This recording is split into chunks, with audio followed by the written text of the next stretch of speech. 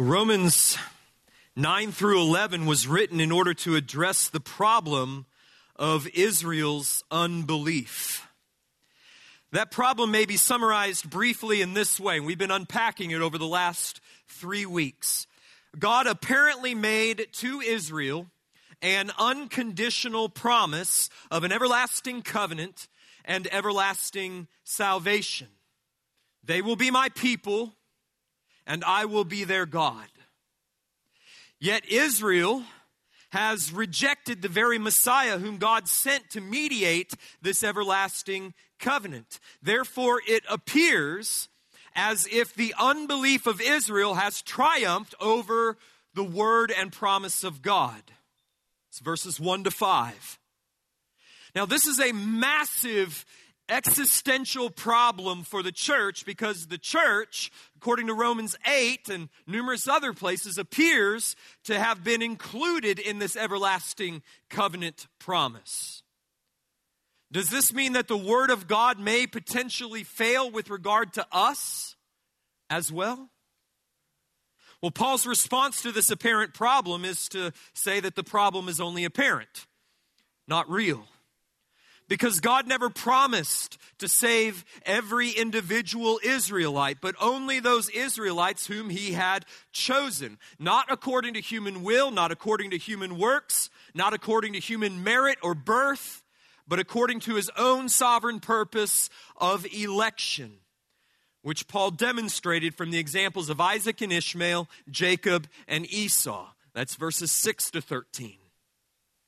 But this answer raises violent objections from a fallen humanity that is, as Luther said, curved in on itself and radically committed to the principles of self-determination and autonomy.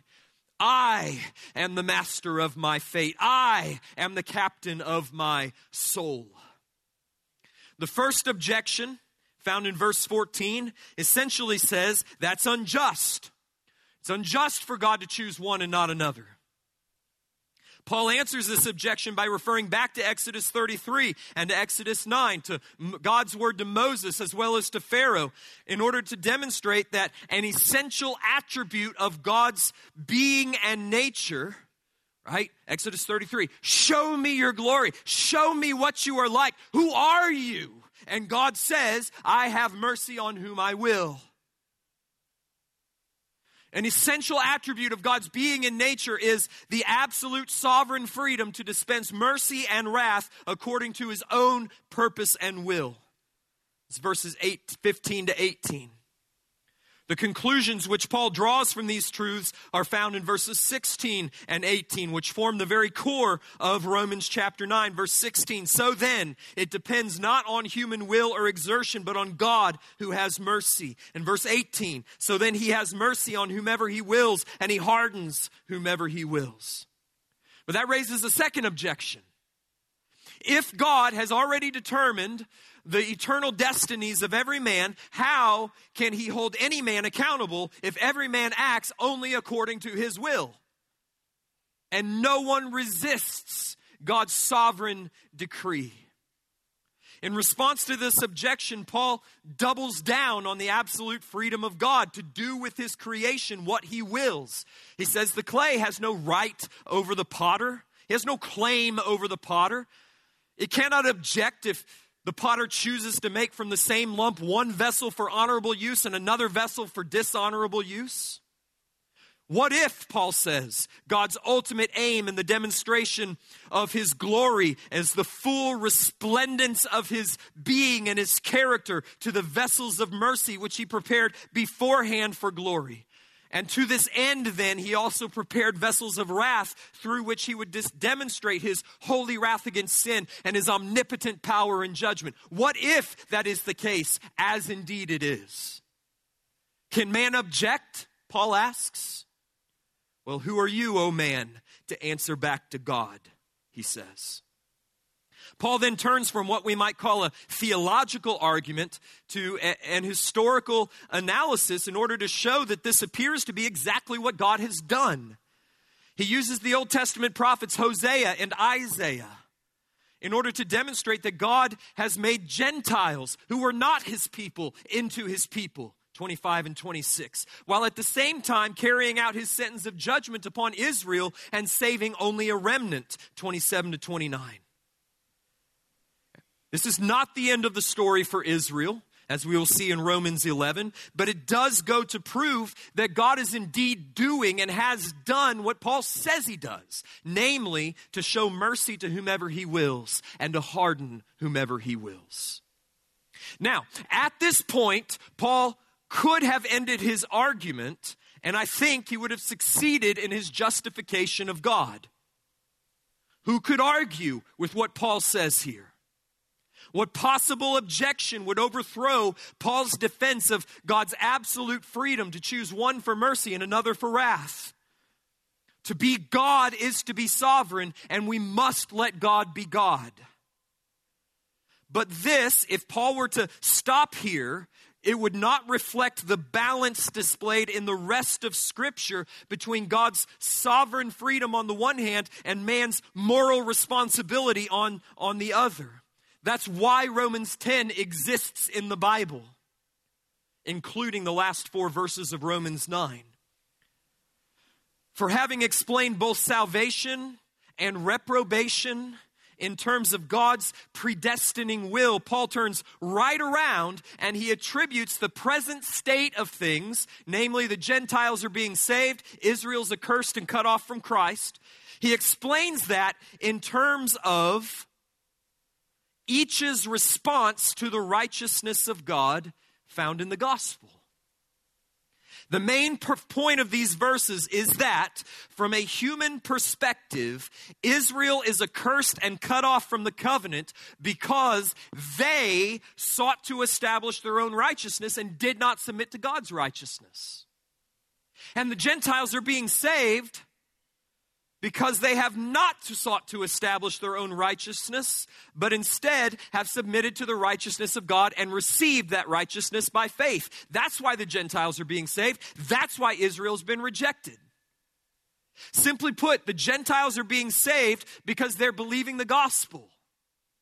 Israel is accursed because they've rejected the gospel. Now, you may be wondering, how can this be? And you wouldn't be alone. Well, which one is it, Paul? Does salvation depend upon God's purpose of election? Or does it depend upon man's response to the gospel? Which one is it? And Paul's answer is yes. It's both. But we need to be careful. What we have here is not a hopeless contradiction. It's not a hopeless paradox. It's not even, with all due respect to J.I. Packer, an antinomy, as he calls it. The two, God's sovereignty and man's responsibility, fit together in a way that is, to a certain extent, understandable. The link between the two, I think, has already been given to us in Romans 8:30. Those whom he predestined, he called. Those whom he called, he justified. Those whom he justified, he also glorified.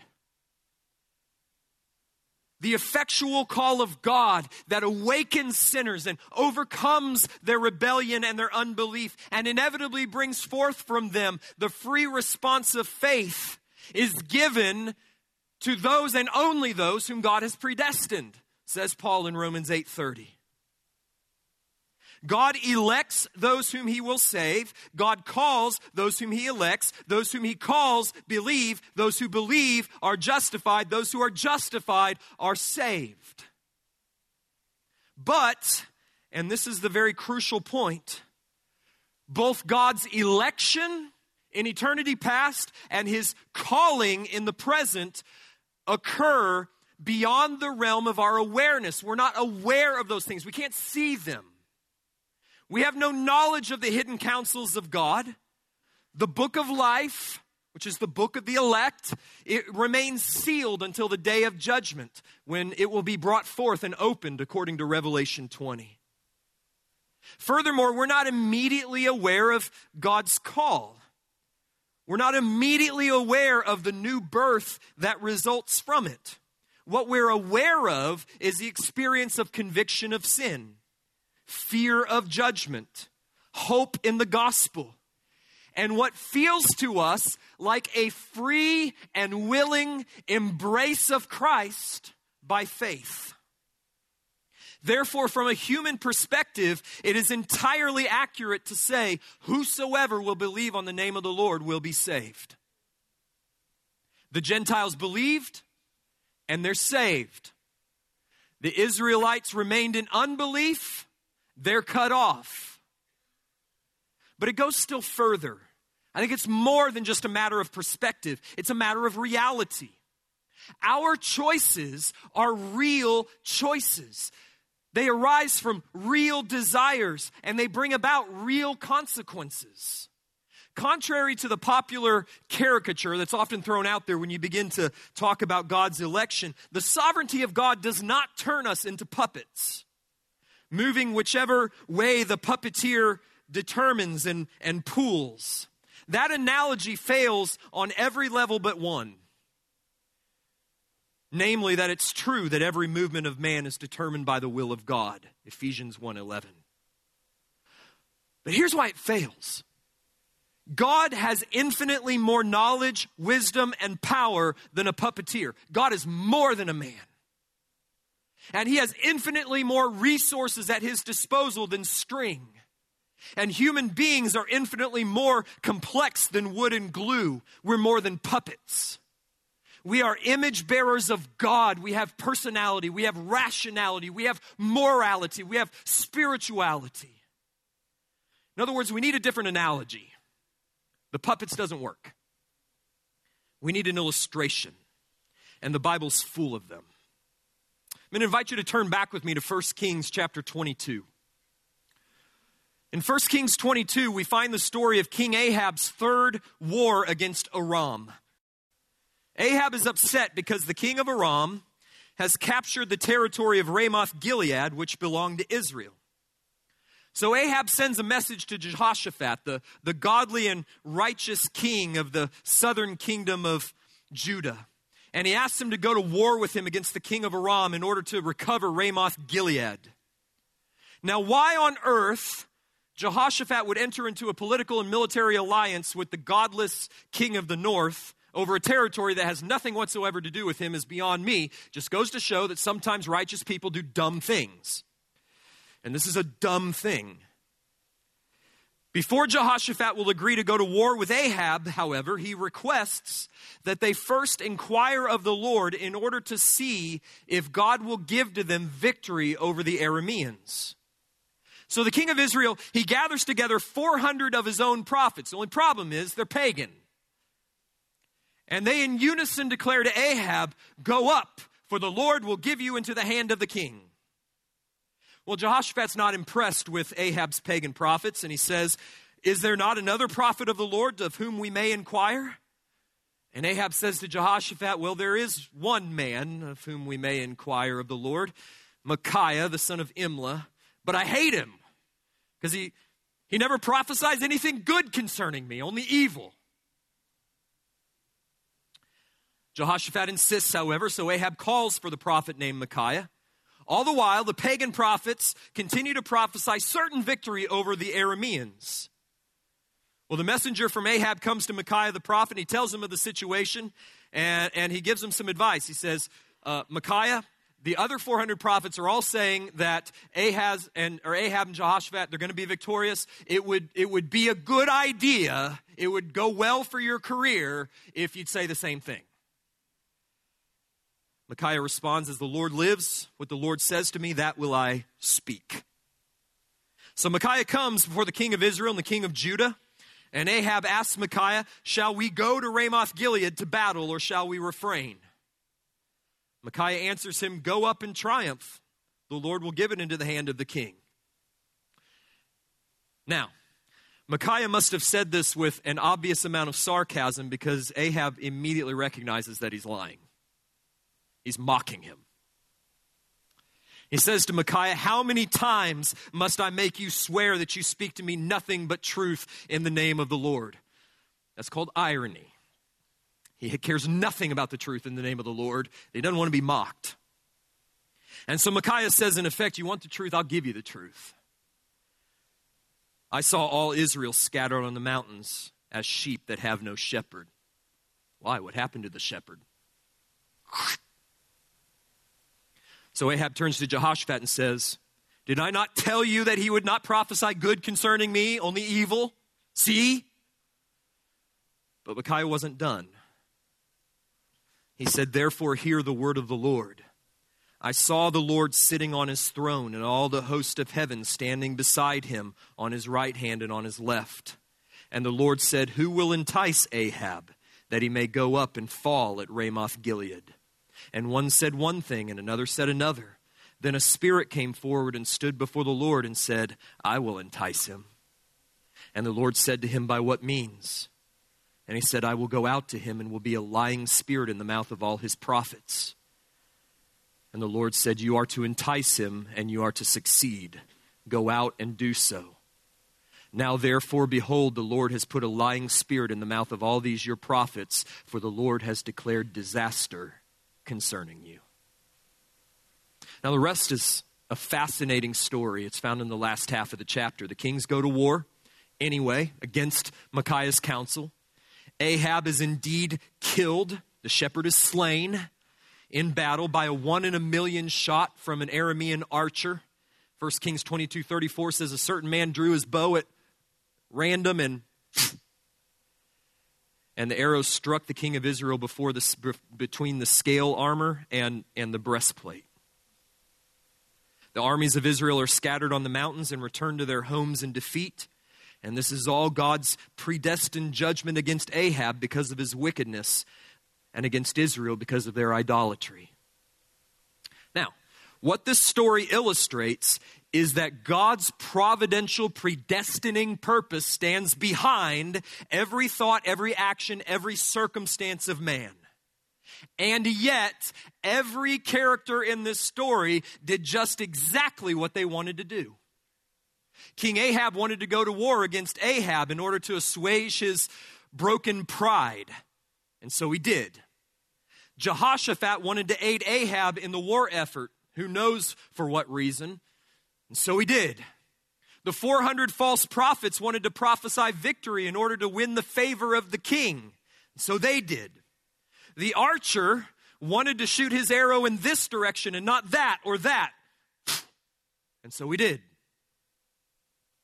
And thus all of the actors in this scene bear personal moral responsibility for their actions because their actions arose out of their own wills and they were not coerced to do any of them from an external force. But before, behind, beneath, and within it all was God's providential hand directing everything toward the fulfillment of his good and perfect purpose, which in this instance was judgment upon Ahab and the nation of Israel. This story pulls back the curtain for us and allows us to see things as they really are. It allows us to see events from the divine perspective as well as from the human perspective. God is more than a puppeteer, and we are more than puppets. God is absolutely sovereign, and we are responsible for our own actions, our own desires, and our own choices. Those who are saved because God in his mercy made them willing to submit to his righteousness through faith. Those who are lost because God left them to their own sinful, self-determinate wills. He did not make them unwilling. He gave them over to their unwillingness. He did not make them sinful. He gave them over to their sinful desires. And then in his inscrutable sovereignty, he hardened them in it. He sealed them in their unbelief. God did not make Ahab wicked and godless. Rather, in his justice and wrath, he sealed Ahab in his wickedness. Ahab continued to pursue freely and unconstrained by any external force the object of his heart's desire, namely his own glory. And for that wickedness, he was judged. Neither does God constrain any sinner to sin against his will. Sinners sin by their own free volitional choice, and for that reason, they are responsible and accountable before the judgment of God. Now, my hope is that this somewhat lengthy introduction has gone some way towards resolving the tension that may exist in your mind between God's sovereignty and man's responsibility, because you must have some sense of cohesion between these two realities if you're going to understand how Paul can go from explaining Israel's accursed status in terms of God's purpose of election in verses 6 to 29 of Romans 9, to doing a 180 and explaining it in terms of Israel's stubborn refusal to submit to the righteousness of God in Romans 9:30 to the end of chapter 10. Paul's not speaking with a forked tongue. He's not speaking out of both sides of his mouth. God is absolutely sovereign and free in the dispensing of his mercy and his wrath, and Israel is responsible for her own unbelief. And, as we will see, the same is true of you. Now, we need not spend a great deal of time on the actual text this morning because Paul makes no new doctrinal or theological point. He simply applies the truth that he's already unpacked in Romans 1 to 8 to the situation of Israel and the Gentiles. So with that in mind, I'm going to draw out 4 points of application. The first is that the righteousness of God cannot be attained by works. This was, in Paul's estimation, Israel's fatal error. They thought that it could be. What shall we say then? That Gentiles who did not pursue righteousness have attained it, a righteousness that is by faith, but that Israel, who pursued a law of righteousness, did not succeed in reaching that law. Why? Because they did not pursue it by faith, but as if it were based on works. They have stumbled over the stumbling stone, as it is written, "Behold, I am laying in Zion a stone of stumbling and a rock of offense, and whoever believes in him will not be put to shame." There are 3 things going on in these verses. First, Paul simply describes the state of affairs with respect to the issue of righteousness. Second, Paul explains why this state of affairs obtains. And then third, Paul confirms his analysis, as he so often does, with a quotation from the Old Testament. So what shall we say then? Okay. How do we describe from a human perspective, which is the realm in which we live and operate and go from day to day and make real choices? How can we explain from a human perspective the present state of affairs concerning Israel, the Gentiles, and the covenant? How has God's inscrutable purpose of election worked out in time and in human history? Well, the opposite of what one might have expected has transpired. Certainly the opposite of what the Jews expected. On the one hand, the pagan and godless Gentiles who did not pursue righteousness, they've attained it. Now, at this point, I think we need to stop and define righteousness, what Paul means by righteousness. He does not mean that no Gentiles have ever pursued moral excellence. Paul's already indicated back in Romans chapter 2 that there are Gentiles who, though they do not have the law, do by nature what the law requires. It's Romans 2, 14 and 15. There are Gentiles who, over the course of history, have pursued the study of moral excellence. One thinks of the Greek philosophers, for instance. Rather, I think we should define righteousness in this passage as righteousness towards God. God-directed righteousness. God-centered righteousness. In other words, a life lived in conscious love, trust, worship, obedience, and enjoyment of God. A God-besotted life. The Gentiles did not care about pleasing God. They didn't know God. Yet, says Paul, they've attained righteousness. Then Paul immediately clarifies what he means. It's not that they stopped being godless and started being godly, and on that basis God accepted them. No, they've received. You see that word? They've received, not earned, not merited. They've received the righteousness that comes by faith. Now, this should alert us to the fact that Paul is now back to defining humanity in terms of their relation to the gospel of God's righteousness. That righteousness which God gives to sinners through faith and on the basis of which he justifies them in his sight. Gentiles who were not seeking to be righteous before God have been declared righteous before God. But Israel, who did pursue a law of righteousness, did not attain to that law. Okay, let's pause there. Now, before we proceed to Paul's explanation of why this is the case in verse 32, let's just stop and observe that it is the case. Gentiles who don't pursue the righteousness of God have received the righteousness of God by faith. Jews who do pursue the righteousness of God have not attained it. That's the present state of affairs as Paul sees it. It's the present state of affairs today. Question is why? Well, Paul answers that question in verses 32, although he already hinted at it in 30 and 31. Notice the way that he framed the contrast between the Gentiles and Israel, between what the Gentiles received and what Israel pursued but failed to attain. The Gentiles received a righteousness they did not pursue, namely the righteousness that is by faith. Israel, on the other hand, pursued a law of righteousness. And if you've read the first 8 chapters of Romans, you know where Paul's going with this. That they failed to attain to that law. See what Paul's doing? Just in case you miss it, he's going to make it explicit in verse 32. Why did Israel fail to attain to the righteousness of God? Because they didn't pursue it by faith, but as though it were based on works. That was their fatal error.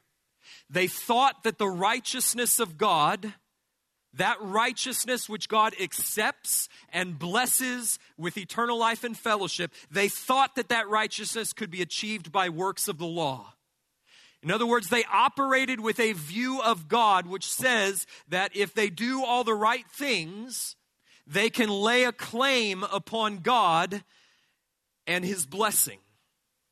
In other words, they can put God in a position where he would have to bless them so that they are in the driver's seat. Well, this view of righteousness fails on 3 accounts. Number 1, it overestimates the capacity of man. You see, if man is really as bad as Paul has said that he is, that is, radically fallen, hopelessly corrupt, totally depraved, alienated from and hostile towards God, if that's the real state of man, he doesn't have the capacity for righteousness. The idea that a man could produce a righteousness before God is absurd if what Paul has said about man is true. Second problem with this view, it underestimates the holiness of God. If man is as bad as Paul says he is, then the only thing he can produce in the way of righteousness is something that is external, something that is legal, what Paul calls the righteousness of the law. But to think that such hypocritical external righteousness would be pleasing to God, to think that God could be satisfied with loveless obedience and joyless ritual is to radically underestimate God's holiness and his passion for his own glory. God doesn't want to just be obeyed. He wants to be loved, trusted, worshiped, enjoyed from the heart. That's why the first and greatest commandment is not do this and don't do that, but rather is love the Lord your God with all your heart, soul, mind, and strength, because that's the only kind of response that is commensurate with his glory. And that's the only kind of response he's interested in. True righteousness is not about doing this, not doing that. It's not about keeping kosher or offering the prescribed sacrifices at the right times. It's not about coming to church or reading your Bible or giving your tithes. True righteousness is loving, trusting, honoring, worship, obeying, enjoying God with all of your heart and all of your soul and all of your mind and all of your strength. That's the only kind of righteousness God accepts, because that's the only righteousness worthy of God's glory. And how many fallen men can attain to that? Not one. For all have sinned and have fallen short of the glory of God. Third problem with that view of righteousness, it nullifies the cross of Christ. If righteousness could be attained by fallen man in his own strength, then what, we may ask, was the purpose of Jesus? What was the purpose of his death? If fallen man were capable of amending his own ways and making himself acceptable in God's sight, that is, if fallen man were capable of justifying himself, then there's no need for a Savior and there's no reason for a Messiah. As Paul says in Galatians, if righteousness were through the law, then Christ died for no purpose. But Christ did come and he did die, as Paul's gospel declares, which means that man must be utterly incapable of justifying himself before God. Even our best efforts, even our most righteous acts are as filthy rags in his sight. Now, this is a massive offense to human pride, isn't it? It's a massive offense to human autonomy, to human self-determination, to our desire to be like God, knowing good and evil. Our flesh resists with every fiber of its being the notion that we're radically wicked or deserving of God's judgment and wrath. If we're raised in church, we may say that we believe that. But if you unfold the dark recesses of your heart, you don't really think so. We resist the notion that we're helpless to save ourselves and therefore are utterly dependent upon the grace of God in Christ. This is why the Jews in particular stumbled over Jesus. The ministry and the message of Jesus is a standing affront to human self-sufficiency, to human religiosity, to human boasting. To the proud and the self-sufficient, Jesus is a stumbling stone. He's a rock over which they trip and fall and then rise up and kick aside and curse. So as is his habit, Paul confirms this statement with a passage from the Old Testament. This one's a conflation of Isaiah 28:16 and Isaiah 8:14. He says, "Behold, I am laying in Zion a stone of stumbling and a rock of offense," which once again highlights the sovereignty of God over Israel's rejection.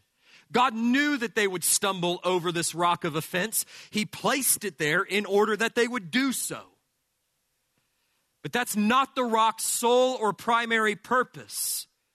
Whoever believes in him will not be ashamed. That is, whoever will humble himself and rather than tripping and falling over this rock will take his stand upon the rock in faith, will not be disappointed. Instead, he'll be justified. He'll receive from God a righteousness that is acceptable in God's sight, not by works, not by the law, but by grace through faith. So the first lesson of this text is that the righteousness of God, God's justifying verdict, is not attained by works. It's not attained by religious or moral effort. You are not going to get right with God by doing stuff. There's a second application that arises from this text. Although it's rather incidental to the main point, it does come from this first verse. Brothers, my heart's desire and prayer to God for them is that they may be saved. You remember at the beginning of Romans chapter 9, Paul expressed his unceasing anguish of heart over Israel's unbelief and present accursed state. Now he goes further. Not only is he anguished over his fellow Israelites, he prays for them. He longs for their salvation. Now, this may not seem odd until we remember that Paul has spent the entire last chapter explaining Israel's unbelief in terms of God's sovereign decree of election and reprobation. So what are we to make of this? Here I think is the point. Evidently, God's purpose of election does not preclude our fervent longing and prayer for the salvation of the lost. Now again, I'm arguing from the fact that nobody understands the doctrine of election better than the Apostle Paul, and yet Paul earnestly desires and fervently prays for his lost countrymen whom he knows to be accursed.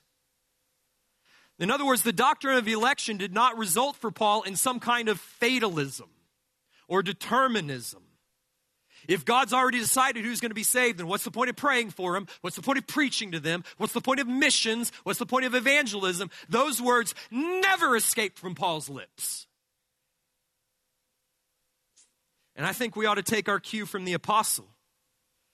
Let God be God. Leave election to him. Don't try to peer into his hidden counsels.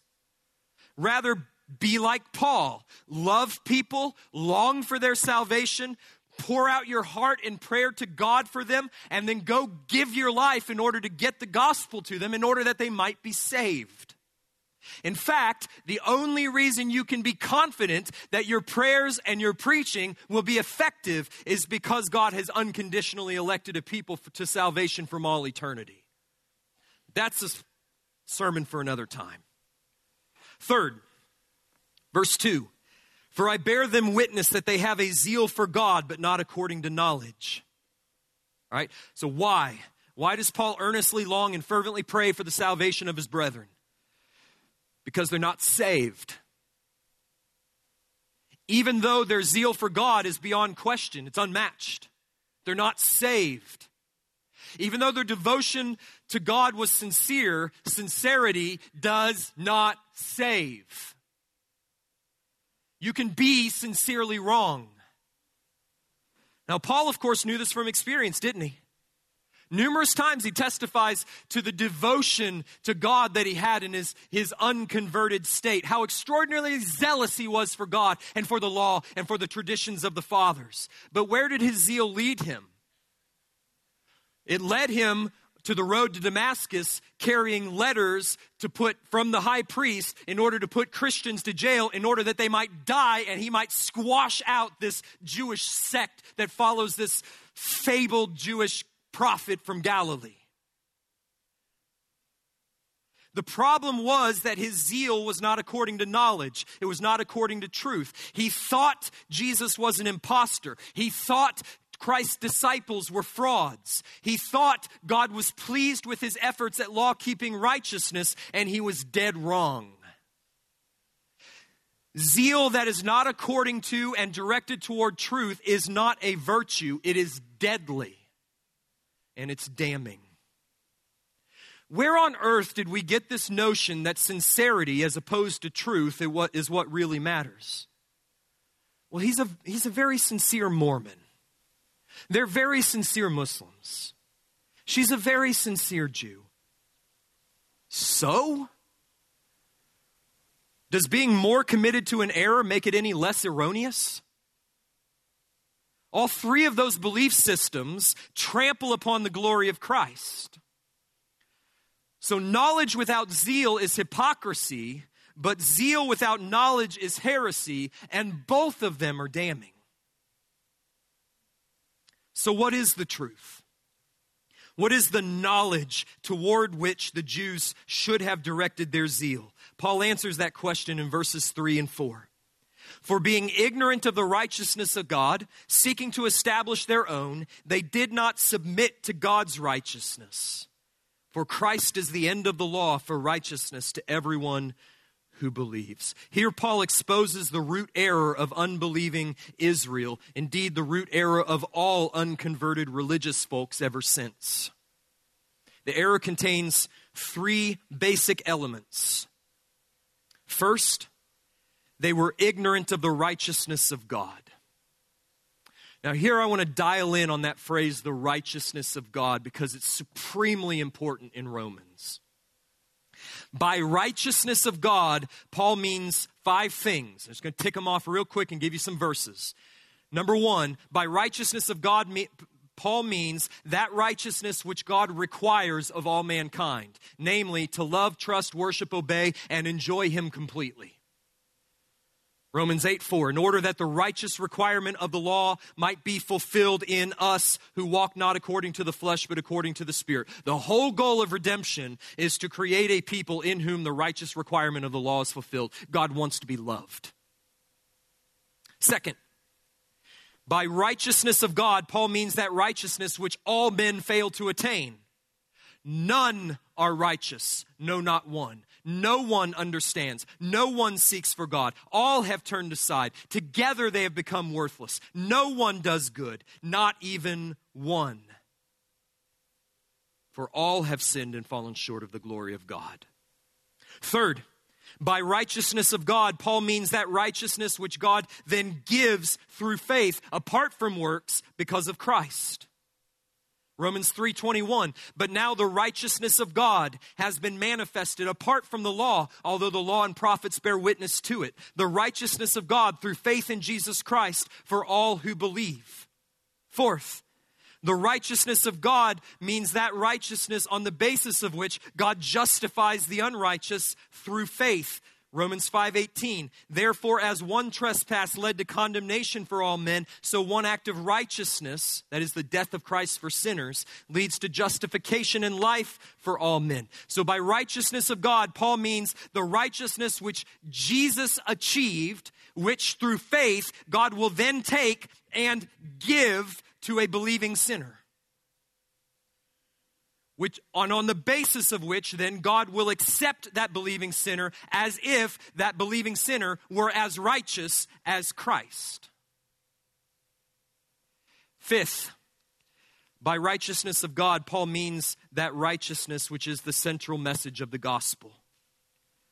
This is what the gospel is all about. It's about the righteousness of God. Commanded, failed to attain, given in Christ, on the basis of which God justifies us. For I am not ashamed of the gospel, for it is the power of God for salvation to everyone who believes, to the Jew first and also to the Greek. For in the gospel the righteousness of God is revealed from faith to faith, as it is written, the righteous shall live by faith. God commands this righteousness of all who would enter into his presence. No man has attained to it except Christ. God is willing to give the righteousness of Christ to the sinner who believes. And on the basis of that righteousness, he is willing to justify that sinner, embrace him, enter into covenant with him. And that's the central message of the gospel. That is what Israel did not know. That's what they were ignorant of. All they knew was not the righteousness of God. All they knew was the righteousness of the law. Do this, do that, don't do that, and God will have to accept you. But the righteousness of the law is no righteousness at all. Second element of their error, they sought to establish their own righteousness. Okay? So God gave Israel a law.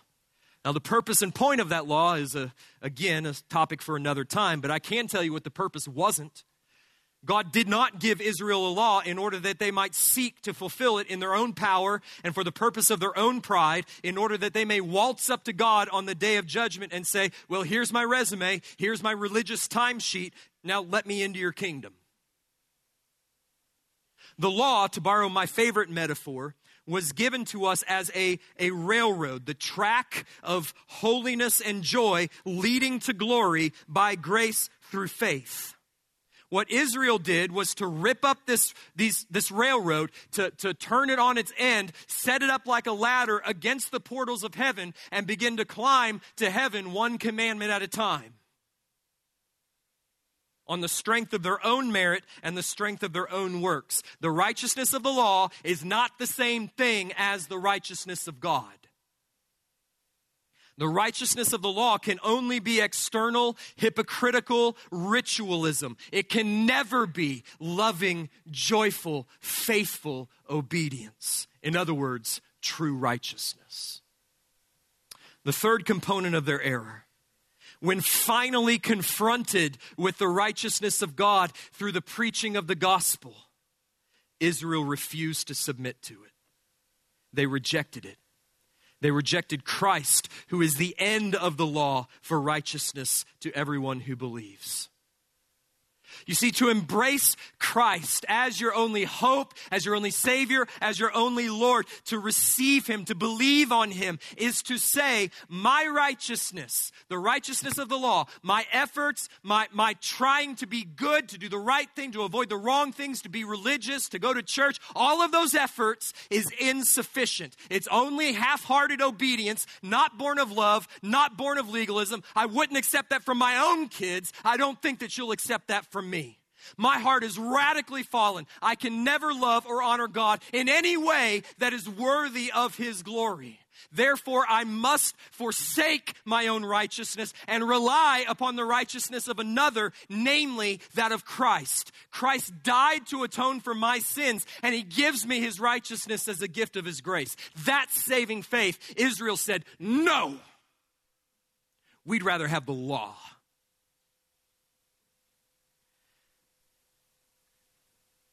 When someone embraces Christ like that, the righteousness of the law for that person has been ended.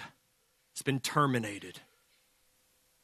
Verse 4 is simply saying that there are two kinds of righteousness: the righteousness of God received by faith, and the righteousness of the law attained by works. And only one kind of righteousness justifies, and it's not the law kind.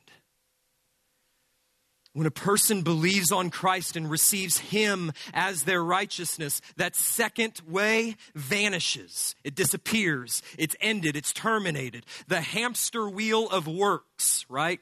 Always running, never actually getting anywhere. It vanishes.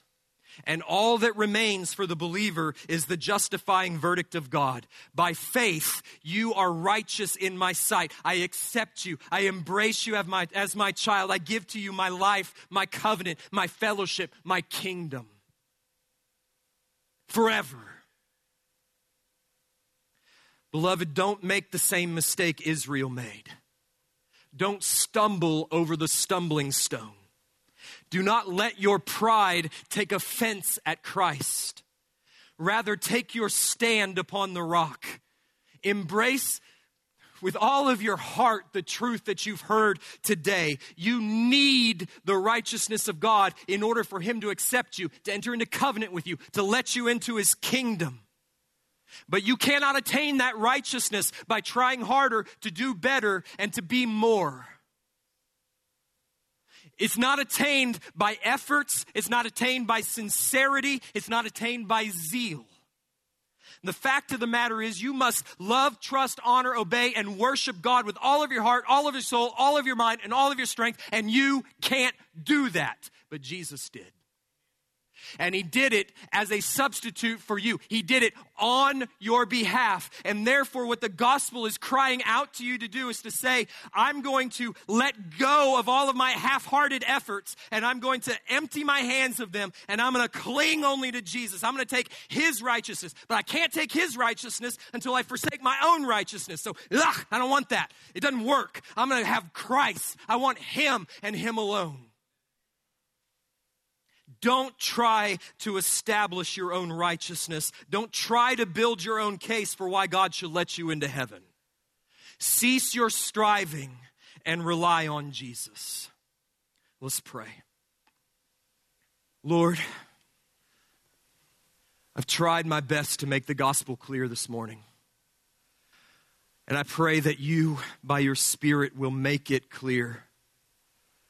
Make it clear, make it evident, make it seen in this place this morning. That it would be very clear to every person here that there is a choice that lies before them. It is real and it has real consequences. There is a righteousness of the law. Do more, be better, try harder. Make yourself acceptable to God. That is born of pride, it is futile, it won't work. God leads your people to reject it. Rather, there is a righteousness of God that comes through Christ and is received by faith. Lord, stretch out the hands of our hearts and wrap them around Jesus and His righteousness as our only claim for heaven. Nothing in my hand I bring, simply to thy cross I cling. Naked I come to thee for dress, hopeless I look to thee for grace. Foul I to thy fountain fly, wash me, Savior. or I die. God, inject that kind of desperation into your people that they may cling to Christ with all of their hope and say with the hymn writer, my hope is built on nothing less than Jesus' blood and righteousness. I dare not trust the sweetest frame, but wholly lean on Jesus' name. On Christ, the solid rock I stand. I'm not going to stumble on him. I'm going to stand on him because all other ground is sinking sand. Make that your hope, beloved. And you will never be ashamed. In Jesus' name I pray. Amen.